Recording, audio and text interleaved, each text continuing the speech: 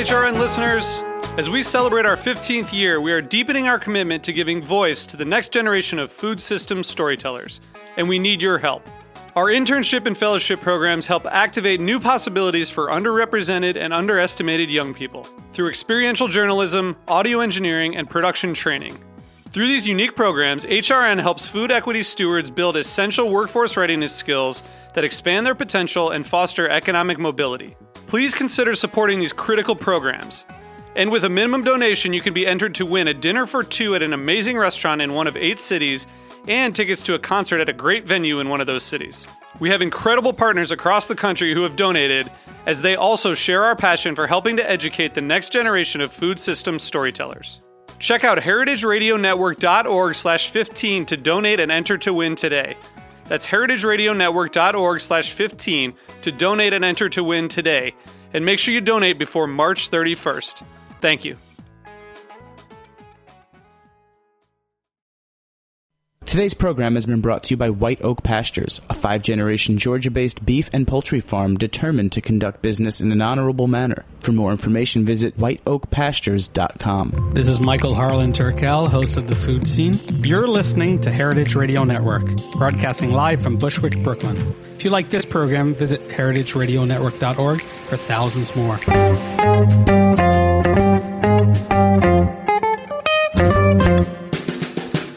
Hello and welcome to Cooking Issues. This is Dave Arnold, your host of Cooking Issues, coming to you live from Roberta's Pizzeria in Bushwick, Brooklyn, on the Heritage Radio Network every Tuesday from roughly 12 to roughly 12:45. Joined not with Nastasha the Hammer Lopez.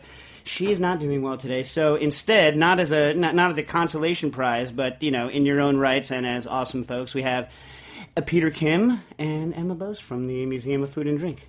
Yo, what's up? Hey, by the way, I need to provide a visual for what we just saw. When Dave does that intro thing, he has like sweat beading on his forehead. And do you know that scene in Total Recall when Arnold Schwarzenegger goes out on Mars and his eyes start like bugging out? I was going to hope I got to be Quato. I'm just get to be Arnold Schwarzenegger with his eyes bugging out. I mean, Quato is the guy to be. I'm like buried in someone else's chest, I thought. Like, No. This is more like your eyes are bugging out like Arnold Schwarzenegger in Total Recall. But that's the image that I saw when you were doing that opening thing. Do you know, I've used that reference like countless dozens of times teaching sous vide and vacuum work.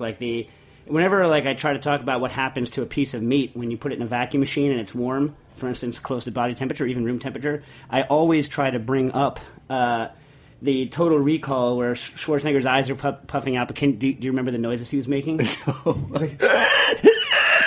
holding. Remember, and he's going back and forth. It's like halfway between a person and a pig, and it sounds very unlike the Schwarzenegger that we all know and love. By the way, I had a weird Schwarzenegger dream like 2 nights ago. I was hanging out with him, and I was totally surprised that he, in the dream, also uses all of his own catchphrases. Like at random times, he would just say "Get to the chopper," like randomly. So weird. I bet you. I wonder in the real life whether he does that or not. I think my favorite source of Schwarzenegger quotes is from Kindergarten Cop. Oh, not a tumor? Yeah, not a tumor. I can't remember what else there is. Well, I mean, that's the best one. Not a tumor. Who is your daddy? What does he do? Yeah. That's another good one. Who is your daddy? What does he do? All right. Joined in the engineering booth by Jack Inslee. And Wyatt, what's your last name? It's Wyatt Burns. Wyatt Burns. No, Wyatt, whenever I hear Burns, I think Mr. Burns. Do you get that a lot? You don't look like him. I don't know why I would think of that. Emma can do a great Mr. Burns impression, actually. Yeah? I wouldn't say the whole impression, more just the kind of shudder. Oh, yeah. I see that. I see that. All right, so why don't we... Hey, I've got a caller right out the gate. Yeah, all right, caller right out the gate. You're on the air. Hey, what's up? How are you, Dave? Doing all right. I got a question about Bactel Firm for salami curing. Sure. I'm using, I think, FRM... I started with Polstein's book. I think he recommends FRM 52. I don't recall off the top of my head, but basically, as you, I'm sure, already know, it calls for like a 12 or so hour incubation period. Right now, what I'm doing is I actually have a light bulb on a timer that I close in my oven door with all the salumis that goes on like X amount of minutes per hour. I keep between 80 and 100. But my question is there any reason I can't put it in a water bath sealed up to do that? Or does it need to kind of have that drying out as well? Well, it's not just the drying out. Is that, I've never had anyone ask me that before. I mean, you're trying to... You want the pH to drop. Now, the lactic acid bacteria are anaerobic, so you shouldn't need the oxygen. Maybe the thing is to stop the exterior bacteria that are not that are aerobic from growing during the initial period of drying out. You know what I'm saying? Yeah, I was worried about the moist environment inside the bag somehow being a safety issue, but I don't know if it would be that much different than being inside the dry oven or hanging in a warm box, like a proofing box or something. You know? Well, I mean, remember, it's inside the bag is not only is it not drying it out. Remember, your humidity at the beginning of this stuff is super high anyway. You know what I'm saying? Like, so at the beginning, especially if you're doing it like in a converted fridge thing, your humidities are. I mean, it's been years since I've looked up the numbers, but your humidities are in the 90s when you're doing your initial fermentation. But if you put it in a bag, you've shifted it from the exterior being an aerobic environment to an anaerobic environment. And I don't know, you might be putting yourself at risk for various things that way.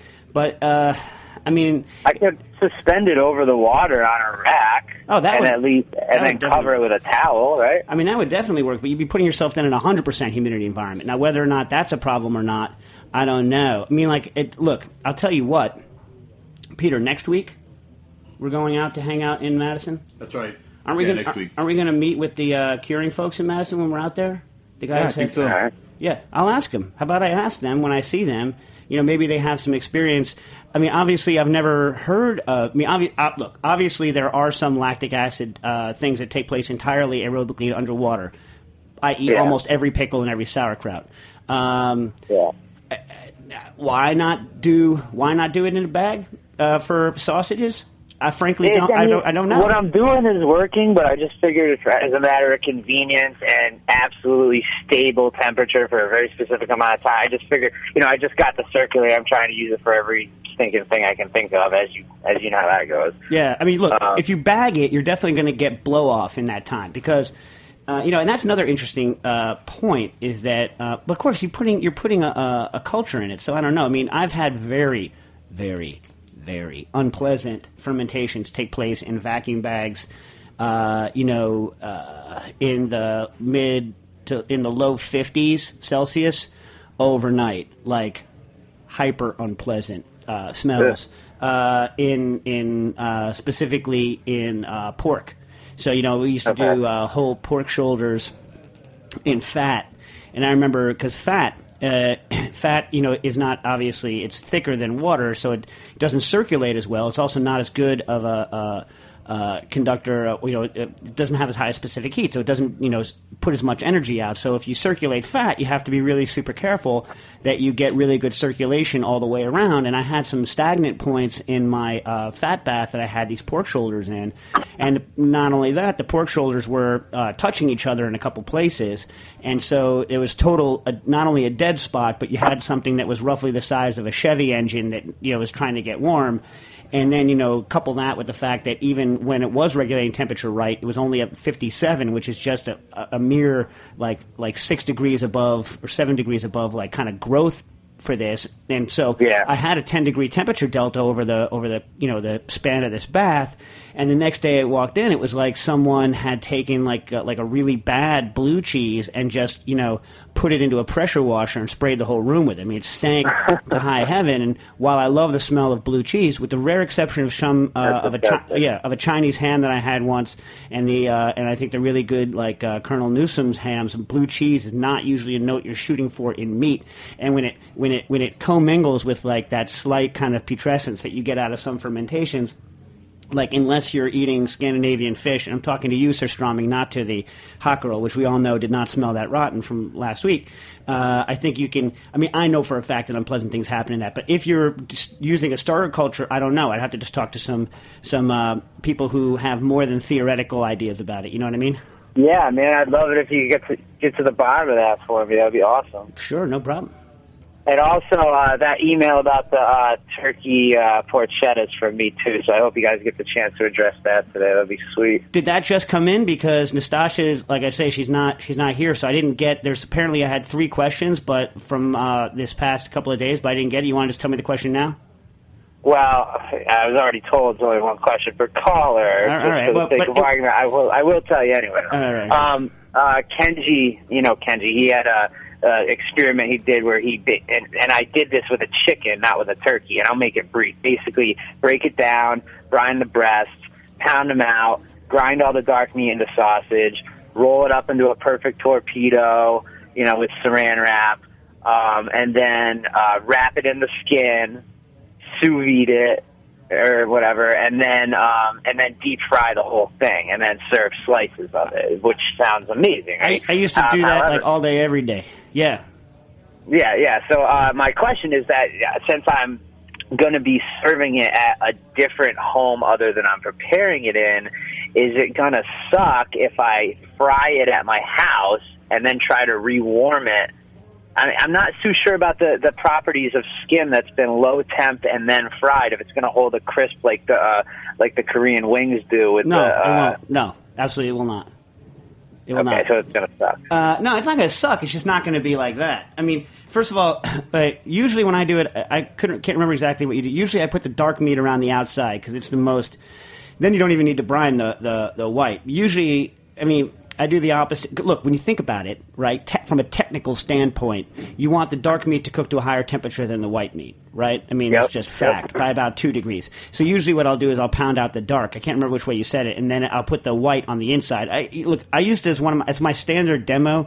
Nils and I used to do like a what's it called, a turducken this way, right, the way that you're describing with the skin on the outside. But one of my standard demos was to bone out a whole chicken, put the breast in the center, pound out the dark meat, wrap it in the skin with meat glue, roll it into... And by the way, there's a skill and an art to doing torchons with plastic wrap. And, I learned it from Nils Noren, and I'm not saying that, it's a good way to learn, but Cooking Issues in the low temp primer, cookingissues.com, which we're not updating anymore but still exists, has a good visual thing on how to wrap a nice stiff torchon, which should, by the way, sink. That's how you know you've done it right. If the sucker floats way up at the top. I'm going to have to check that out because mine are a little sketchy. I keep going back and forth between the freezer just to keep everything where it's supposed to be, Yeah, if you use Nils Noren will make anything into a tube. I've seen him make the least tube-like things into tubes, and so I learned his technique, and it's really good. And then Hervé, also from the French culinary, his magical secret sauce was he would, after you put normally what would be the last wrap of plastic around the torchon, he would do one more thin layer of plastic and get this with a couple of butter knives rolled into it. And the butter knives just sink the torchon straight to the bottom of the circulator, which is a sweet trick, right? Oh, all right. Sweet trick. Now, but back to your other thing. Super crispy skin either happens from long frying, right?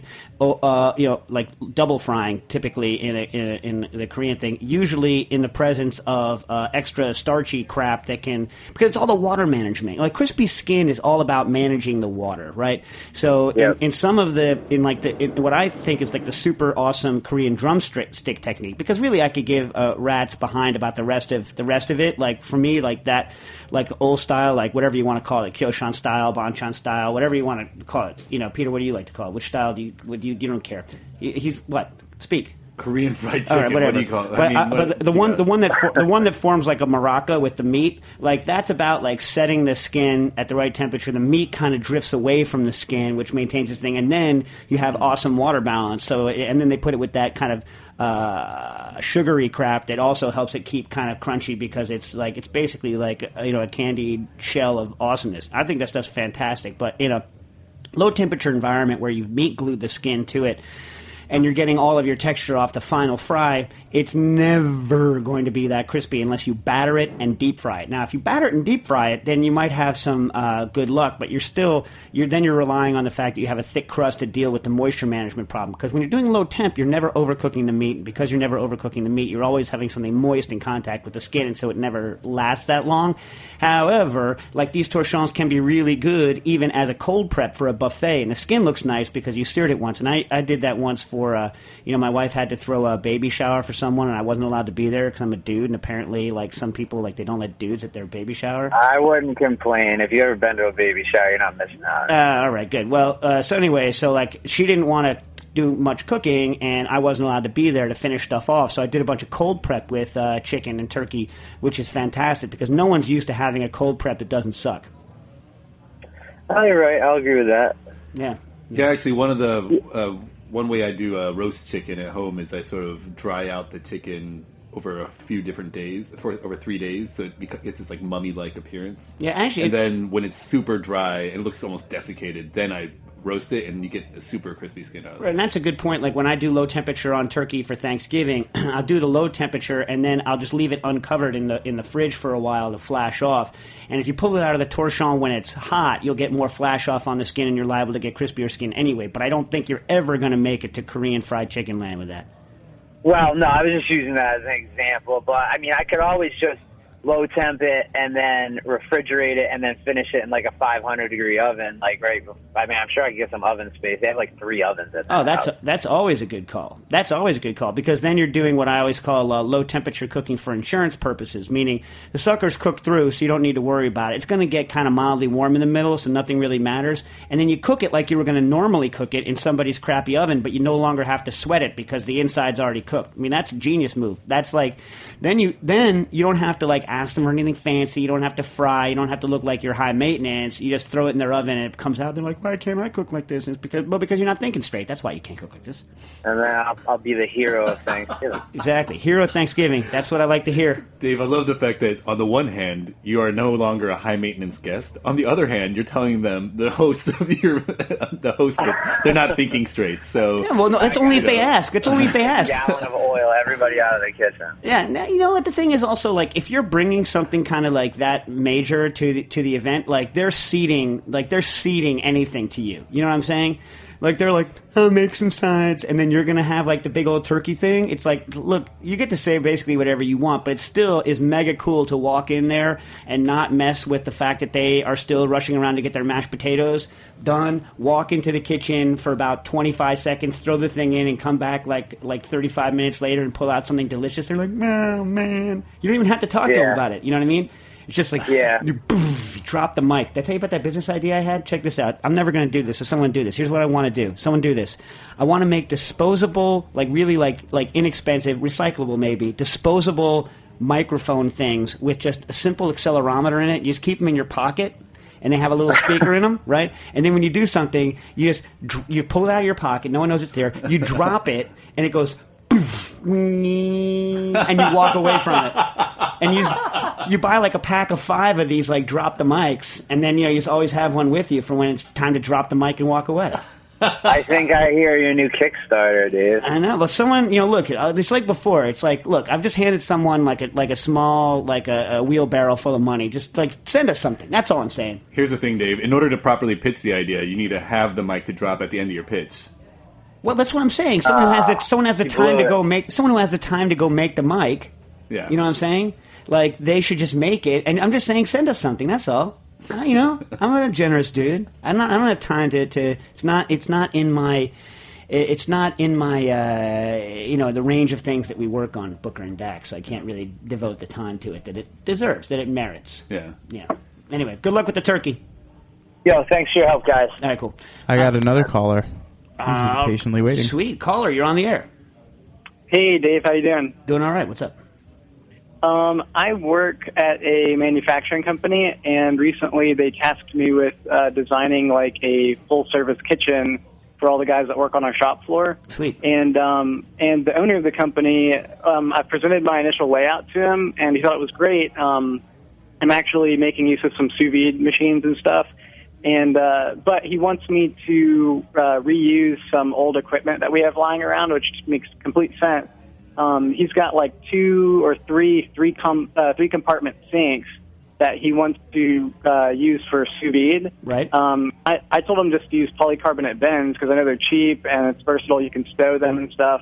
I was just curious, how would you mount the controller to a 3-comp sink and have like 1 per compartment? And plus you got like water baths that are sharing walls in the sink and stuff, like transmitting heat between different temperature baths.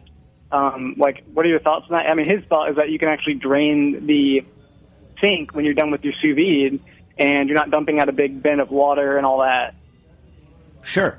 Well, I mean, like, okay, so Philip Preston from Polyscience built something very much like that for Gerard Berthelon from Cuisine Solutions, and he loves it, right? So, you know, it's obviously feasible. The thing is, you're going to be dealing, typically with a sink, you're going to be dealing with a much larger water situation than you would be with a regular circulator, which tops out at around, so a regular 1,000-watt heater in a circulator tops out at around 28 liters worth of water. So you need to measure kind of how much your big your sink is, and kind of figure from there how much power you're going to need. Secondly, a lot depends on how you're going to mount the heating head. So some people have done it where they mount a standard circulator into a sink, and if you're going to do that, what you have to be careful of is that you get full circulation from top to bottom, right? So a lot of people just worry about, you know, is the pump above the water and is the heater above the water? But that is, you know, because think about it this way. The pump typically circulates straight out, and colder water tends to sink. So if you have something that's circulating over at the top, you can have stagnation at the bottom, and all the cooler water is floating to the bottom, so you're never heating all the way down to the bottom of your tank, especially if you have product in there.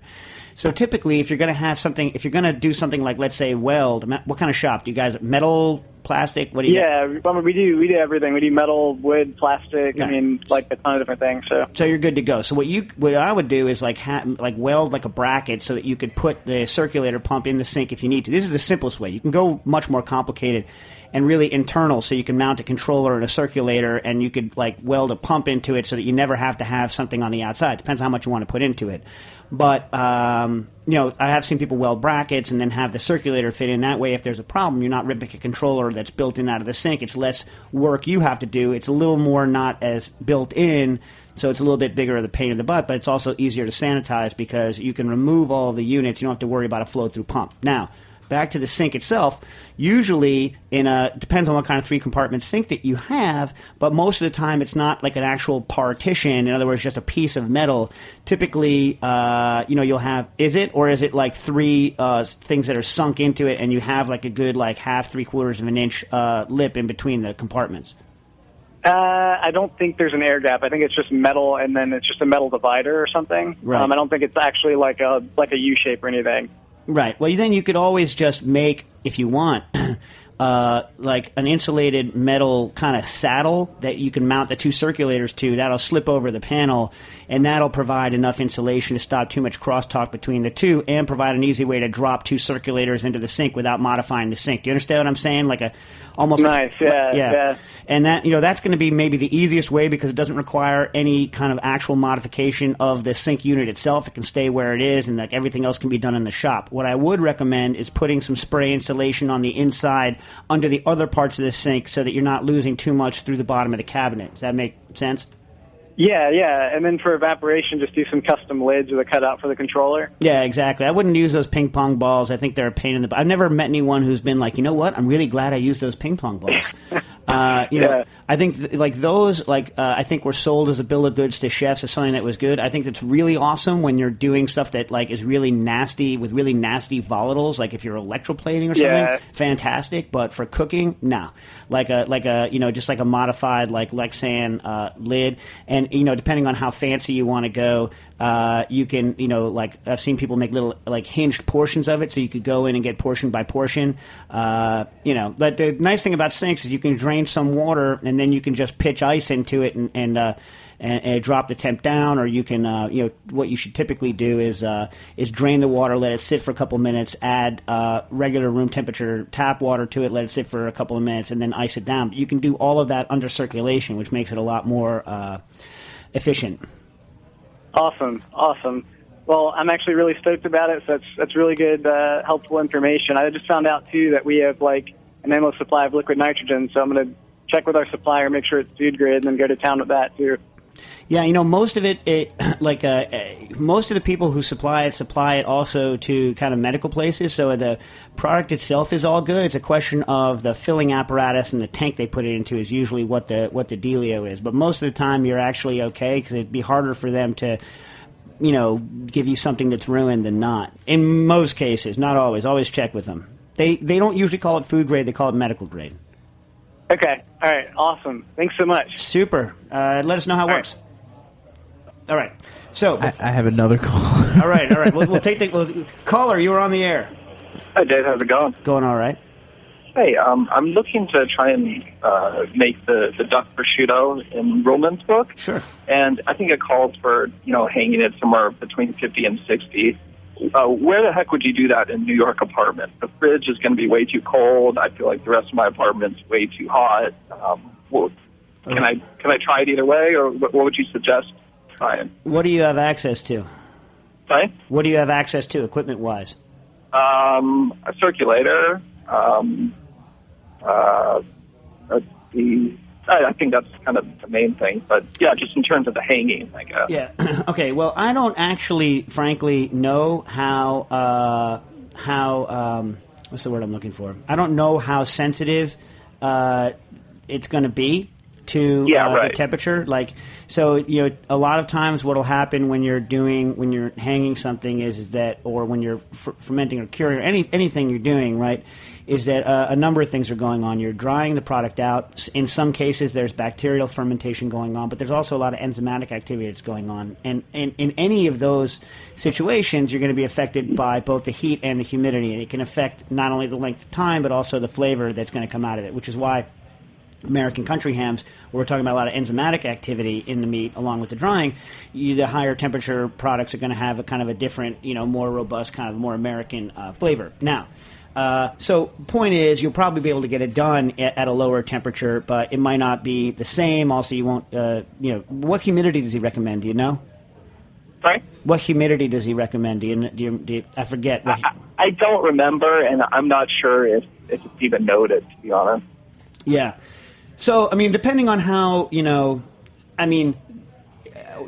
I feel you probably don't have the space to get a wine cooler and use it for curing meats, although it works quite well. Like one of those little Vino Temp kind of things, or yeah, one of the ones that I have one that holds, I think, 15, 16 bottles, and I use it I never have that much. Actually, maybe it's 2 cases. I don't know. I never have that much wine in my house because I don't collect expensive wines. But I also use it to store my cheeses when they come in because I don't like to refrigerate my cheeses. And I'll use it for meats that I'm holding. So you could use something like that. You might be able to literally just throw some ice in the bottom. How long do you have to do it? Sorry? How long do you have to keep it? I think they say about a week or so, maybe maybe 2. You could build something. Depends also on how handy you are. You could easily build with a Peltier, a thermoelectric, because you don't need to move that much energy out, right? So you could probably pretty easily build something that would hold the right temperature inside of a cooler, or even something you made out of styro. It's just a question of where you would keep it. would you hide it in a closet somewhere? But it would be exactly. It wouldn't be that difficult for you to do. I'm trying to think of a way that doesn't shaft. You could easily do it if you shaft your fridge, but then you can't keep anything else. That's not really a valid solution. I wonder if there's any commercial enterprise that you could sort of tip money their way to be able to use a little corner of their walk-in or something. The problem is you can't put something that they don't. The laws are all nutty. Got a tweet in from Elliot Papineau, says a dorm fridge with temp humidity control might be a good way to go. Yeah, if you have the space for it, that's a great way to go, Elliot. You get one of those little fridges. It's not going to hold that much. But then from auberinstruments.com, you can get really cheap kind of humidity and temperature control stuff and just kind of keep it you'd be putting it in the cooling phase rather than the warming phase. So you wouldn't have a heater on it. You'd have a cooler on it. Then if you are really slick, if you wanted to raise the temperature above ambient later, you could throw a heater into it as well. But that would clearly work if you have the space for it. The thing is dedicating a closet to it. It's not going to be going on that often.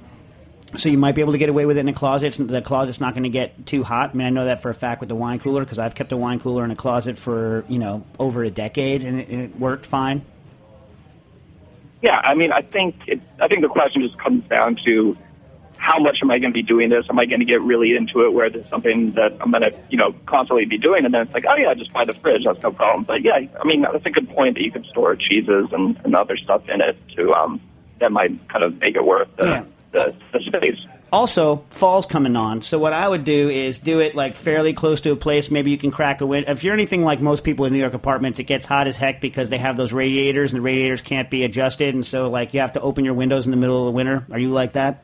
That's exactly the problem, yeah. Yeah. So the good news about that is you can find a place in your place that's cold enough by putting it close enough to a window, like, in a box with some screen over it, really cheaply, and figure out kind of whether you like it or not, or whether this is something you're going to do. And then before it gets like really hot again, then you can invest in a more permanent like dorm fridge rig. You know what I'm saying? Yeah, absolutely. I think that's a good idea. Yeah, always good to test the waters, or go the other way. The other way, and I've done this many times, is just jump right the heck in, spend all the cash, and you're like, well, I got to do it now because I devoted all this time and energy to it. I got to do it now. That's how I learned to play bass guitar. Like, Oh, yeah. You know what I mean? Like, I done spent the money. Of course, that was back when I couldn't afford to like lose that kind of money. So it was like, it's like... Yeah, it has to be a sufficient gamble kind of thing. Yeah, you have to make a big enough investment in time and or money that it's a personal failure and embarrassment if you don't actually see it through, So Dave's advice is to take a high-interest loan or pawn off some very valuable, family jewels, and then take it up so that the stakes are so high that you must go through with it. Well, I mean, that's actually interestingly that Peter interpreted my advice that way, because that's exactly what he did with the Museum of Food and Drink. Basically, is he took an extremely huge gamble and like quit a fine lawyering job with kind of good benefits and salary to start the Museum of Food and Drink with absolutely no guarantees, which I forever appreciate. So he did he actually did take my advice that way, and here's where he is today, right? True? Well, thanks so much. Really appreciate it. All right, thank you. All right, well, with that, before we go to break, why don't we discuss why Peter and Emma are here? So, Emma, you want to talk? Yeah, sure. I mean, I think given all the discussions of sausages and turkeys and turduckens, this is actually a great segue to quickly plug our upcoming event this Thursday here in New York, MoFad Roundtable, the Future of Meat. We're bringing together 4 panelists who represent a wide variety of views on meat eating and whether we should eat meat, how we should produce meat in the future. We've got Peter Singer. Or whether we should produce meat in the future. That too. Yeah. We've got Peter Singer, the eminent philosopher and author of Animal Liberation, among many other publications. Another philosopher named Mark Budolfsson, who is currently working on a volume on food ethics to be published by Oxford University Press. Isha Dattar, who runs a nonprofit called New Harvest. They advocate for cultured meat and various varieties of so-called in vitro meat, and think about sort of the possibilities of meat futures. And then finally, Heritage's own Patrick Martins, who recently published The Carnivore's Manifesto and also runs Heritage Foods USA, which is a purveyor of ethically and sustainably raised meats. And don't forget, there's some schmuck moderating the whole thing. Oh, yeah, this guy who's sitting right next to me, Dave, will be there as well. So if you are in New York or the area, we would love it if you could come. Tickets are at meet.mofad.org. And again, it's this Thursday, the 16th. Meet like get together, or meet like the stuff? Meet like the... Good one. Yeah. That's what Jack said. Yeah. MEAT.mofad.org. Yeah. Unfortunately, Peter is going to do the introduction, so I can't go, Peter Singer, vegetarian philosopher, right? Because he's never probably been introduced that way in his life. You know what I'm saying? That's true, yeah. Well, yeah. I think you should do it. No, it's your job, man. All right, sure. Yeah. But Peter Singer, interesting. He... against eating meat on the grounds that if you don't believe in racism, then you also shouldn't believe in eating meat. I mean, it boils down to, like, you can't distinguish between animal suffering. In other words, suffering is the thing. You can't distinguish between the suffering of animals and of people in terms of value judgments, and then says, well, back in the day we used to make differences between different groups of people, and we don't do that anymore, so blah, blah, blah. Am I being relatively it's kind of a utilitarian plus bludgeoning you with your own sensibilities kind of argument about not eating meat. Which is accurate or inaccurate? I would say so. Interestingly, he doesn't argue that the suffering that animals and humans experience is necessarily the same, but he does argue for equal consideration of suffering for living beings. Right. So it's not that the pain that a human might experience who knows that there's a future to be lived upon the knowledge that he or she might be killed is the same as the pain that an animal might experience, because perhaps the level of sentience differs there, but there's still, he argues, a fundamental interest in life that all living things share. Yeah, sure, and definitely not equating the two, right? The animal suffering and the human suffering, but denying us as people the right to draw lines of distinction and treatment on when we recognize suffering is occurring, right? Pretty much. Yeah. And then, but then he's interesting. He's like, and they're like clearly probably not a food dude. Just saying this because, like, in a couple of the references in the book, he's like, especially for something as not important as eating the animal, you can kill it. You know what I mean? Like, he almost seems in some places. It's been years since I've read it, but some places like we're not talking like leather shoes. I can see even more than eating it. I don't know what the guy sounds like. He probably doesn't sound like that. Probably not. He's Australian for one thing. Oh, jeez, I can't do an Australian accent. Well, I just do it the same way I do New York. Anyway, it doesn't matter. But it should be an interesting... With Patrick on the panel, this will be great. Oh, my God. Oh, yeah. I wonder what Patrick's going to be like, just meat, so delicious. Like, so he's going to say the whole time. That's your Patrick impression? No, Peter does the Patrick impression. Peter, do your Patrick. Peter, do your Patrick impression. Well, no, he's just saying, like, if you go over to the Shake Shack, you see the big line of people waiting for the hamburgers. You're not going to tell them to stop eating meat. It's just not possible. That's pretty good, That wasn't right? bad. Yeah, Peter's got the... Let's take a break so we can squeeze in some more questions. There, All right, we'll come right back with more cooking issues.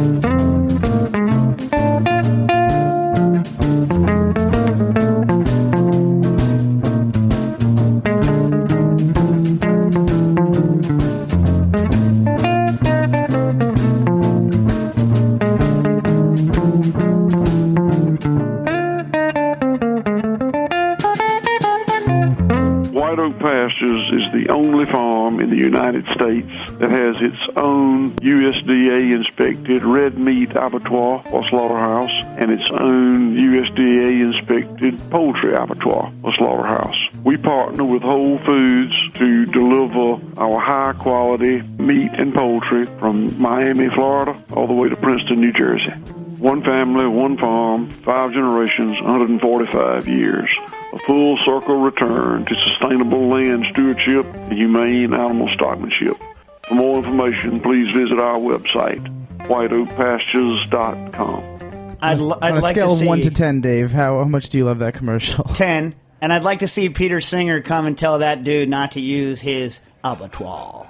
You know what I'm saying? I'd like to see that happen. I'd like to see Peter Singer come and tell that guy not to do his beef and poultry. Well, we're hoping some farmers will come to the debate. So that guy's voice, I would buy. Like I told you, the only thing I don't like about that is why only up to Princeton. What are we, dirt? What are we, dirt? Anyways, all right, we have a caller. Caller, you were on the air.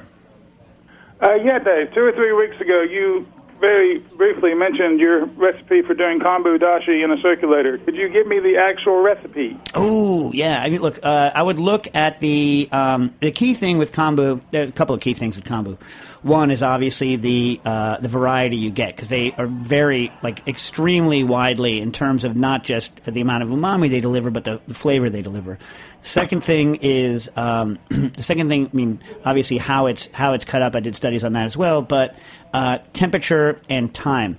So you have a circulator? Yes. Okay. So the best results I got were in the bag, circulated. Although you could probably do it without the bag circulated. You just got to make sure that you don't get little pieces sucked up into the circulator. It was either 60 or 70 C. I'd have to go back and look at my numbers, but it was 60 or 70 C. I think for in the area of an hour. I did longer, I did shorter, I did higher, I did lower. But go back on Cooking Issues and just search for kombu. those were the numbers I got that, and like it wasn't like by a little bit, it was by a lot. And we went through also all the different varieties that we could source here in New York, but my memory is too thin to give you the exact stuff on it. But it was I have like 2 or 3 posts on Kombu Dashi, all with numbers and photos, so you can kind of see how it looks. And then obviously afterwards, on the Cooking Issues website, you're talking. Yeah, about. on Cooking Issues, it's still up there. Like I say, we haven't like it's all archived, so it's it's not a living document anymore, but it's still there. And if it's not there, I can go research it. Just give me a tweet back, and I'll go figure out the exact magic numbers again. All right, and then I think you just sort of hinted at my second question. But what's your favorite place to store wildly expensive Asian ingredients, and have some idea of getting what you're paying for? Well, I mean, for Japanese stuff, for food, I mean, I used to source. Well, I was getting that stuff directly from kind of True Worlds, who was my seafood supplier. So now, I don't have anymore like a super fantastic Japanese source. I get, for foods, I tend to go to the same markets that we all kind of go to here in New York, but I don't know, you mean online or in the city? I know that if you go out to, where do you go for stuff, Emma? Emma lived in Japan for how long? A couple of years. Yeah, so where do you go? I've gone to Mitsuwa in New Jersey once or twice, and Good. I mean, selection is great there. It feels very much like a grocery store in Japan. But often I don't make it out there, so I usually just go to Sunrise Mart in the East Village. Yeah, but again, like what's weird about that, if you don't speak, like, they don't necessarily think that you really care, and so they're not really going to like worry about whether you get the best this or that. Like, I've never purchased a good solid katsuobushi here ever. You know what I mean? I've gotten some decent misos. I've never gotten a natto that I thought was worth spit here in New York, as opposed to the one I had when I was over in Tokyo. You have any good web sources though?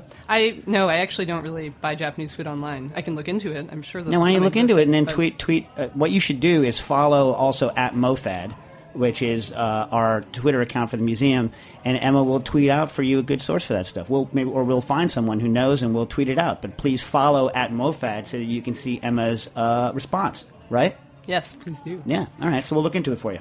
Thank you very much. Thank you. Okay. So Peter, Emma, why don't you plug what you came to plug before we get ripped off the? Oh, by the way, before you do, we did a catch-up show last week on a Friday, and it's now up, right, Jack? Sorry, yes, it is. And we might have to do another catch-up show. We might need another catch-up show, which is fine. You know what, though? I would prefer to do catch-up shows on the questions that are written in and, like, always handle the live caller. 'Cause I like having live callers. Yeah, I would prefer to do a catch-up show with a catch-up sponsor. That's just me. What, do we have a catch-up sponsor? We don't yet. Nothing has come through. I know some people. Open call. I just know the person.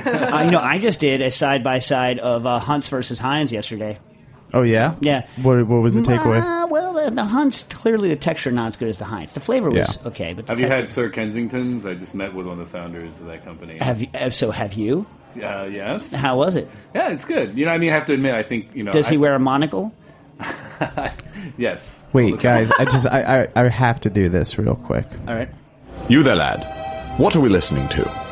Heritage Radio Network, sir. Very good. I'm Sir Kensington, and you're listening to the Heritage Radio Network. That's total monocle, man. That's total monocle right there. That's him. He was here. And did he wear a monocle? Of course. Sweet. Yeah. I kind of like it. Although it seems like, did you know, Jack? Because I know these two know it. That in Spanish, the word for Worcestershire sauce is English sauce. What? Yeah. Really? Yeah. Wow. Inglese. Yeah. I was like, what the hell is sauce inglese? They're like, oh, Worcestershire sauce. Well, and then the French sauce, sauce espagnole, is just called that because there's a tomato in it. Or there's some tomato in it. Like tomatoes come from Spain? For them, apparently, at the time, yeah. French. But, the thing is that, like, does Kensington's have, like, a dose of Worcestershire-like flavors? Is there anchovy in it? I can't remember. Because, the characteristic note in Worcestershire sauce is anchovy. Yeah. Worcestershire sauce, delicious. It is amazing stuff. You know what I do not like? Fake Worcestershire. Like, why? Like, the Worcestershire, or whatever they want to call it, the fake one that doesn't have the anchovy in it, like, has some of the notes of Worcestershire sauce, but ain't real deal homey stuff. You know what I'm saying? Isn't there like a strong tamarind note in Worcestershire too? I feel like. I think so. Yeah. Look, it's a really interestingly complex condiment to be a mainstay in the American pantry. Right? But people give us a bad rap. You ever have the gentleman's relish, the pepper? It's basically a compound butter of anchovies, black pepper, and butter. That's an English thing. People give the English a bad rap, but they love their chutneys. I'm not talking prior to like this whole like kind of revitalization of British food over the past 15, 20 years. I'm talking like old school. Like even with all the crappy stuff, they still had the chutneys, the sauces, the relishes. I mean, They had great sauces put on their crappy food. Wow. Well, that's what you're saying. That's what you're saying. I'm interpreting. No, see, this is the same thing that caused you to quit your job. You take like 3 steps beyond like what I'm actually saying. So why don't you talk before they kick us off the air, which is going to be very soon? Why don't you tell us like what? So for any listeners that are in the Midwest, I'm a Midwesterner myself. We're going to Madison, Wisconsin next week, and we're doing a fundraiser for MoFad out in Madison with 2 James Beard Award-winning chefs and the Underground Food Collective, and that's October 23rd. Dave will be making cocktails, doing a demo. So if y'all are anywhere near Madison, Wisconsin, you should definitely get tickets. You can get them at mofadfundraiser.eventbrite.com. And you can also go on our Facebook. We put a post up on that. So at the MoFad Facebook page. All right. And speaking of Wisconsin and brats, I'm going to do one quick one on the way out, and then we're going to have to catch the rest of the ones that I still owe you guys answers on in either a catch-up. Probably will have to do a catch-up show. But this one goes out to the Hashi Food Truck at Cooking Issues. Remember an issue where you covered brats or sausages in an immersion circulator with beer? Can you share the tips again? Yes. So what you do is you can do it in beer, but remember, if you're going to do it in beer, the first couple of ones going to come out aren't going to taste as brody as the rest would, because you have to get the whole thing tasting like brats. You know what I'm saying? So you want like maximum brat and minimum beer, at least at the beginning, so you can get. I don't know if you know this, and at Clefs wrote in also about New York hot dog carts. I've drunk the hot dog water from a New York hot dog cart before, and the sucker tastes more like a hot dog than a hot dog does. And I'm pretty sure they reuse the water day in and day out. And don't worry, it's hot. It's not bad. It's kind of like the secret Chinese stocks that are made for hundreds of years because the flavor is like. They keep on like reinforcing it with fresh meat. I think that's one of the keys. And so you're not leaching any flavor out. So you have it in the circulator at like 140, right? So now you're not overcooking the stuff in the brats. You have it going there at 140. Pull it out and put it over a flaming hot grill to put the crust over it, and it's never going to be overcooked. It'll be delicious and beer brats and forever and awesome. It's really good. Yeah, I've had that. Yeah, right? We made it for you once at a museum event. Yeah, that was some tasty stuff. Right. And we also had a question in that I know I owe you. Don't worry, I know I owe you. I got to talk about fermentation in the bag, and maybe we'll talk about that more when we get more information on meat fermentation in the bag, which I've never done. Next time on Cooking Issues. Thanks for listening to this program on heritageradionetwork.org.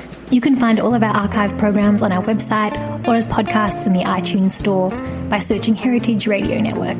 You can like us on Facebook and follow us on Twitter at heritage_radio. You can email us questions anytime at info@heritageradionetwork.org. Heritage Radio Network is a 501c3 non-profit. To donate and become a member, visit our website today. Thanks for listening.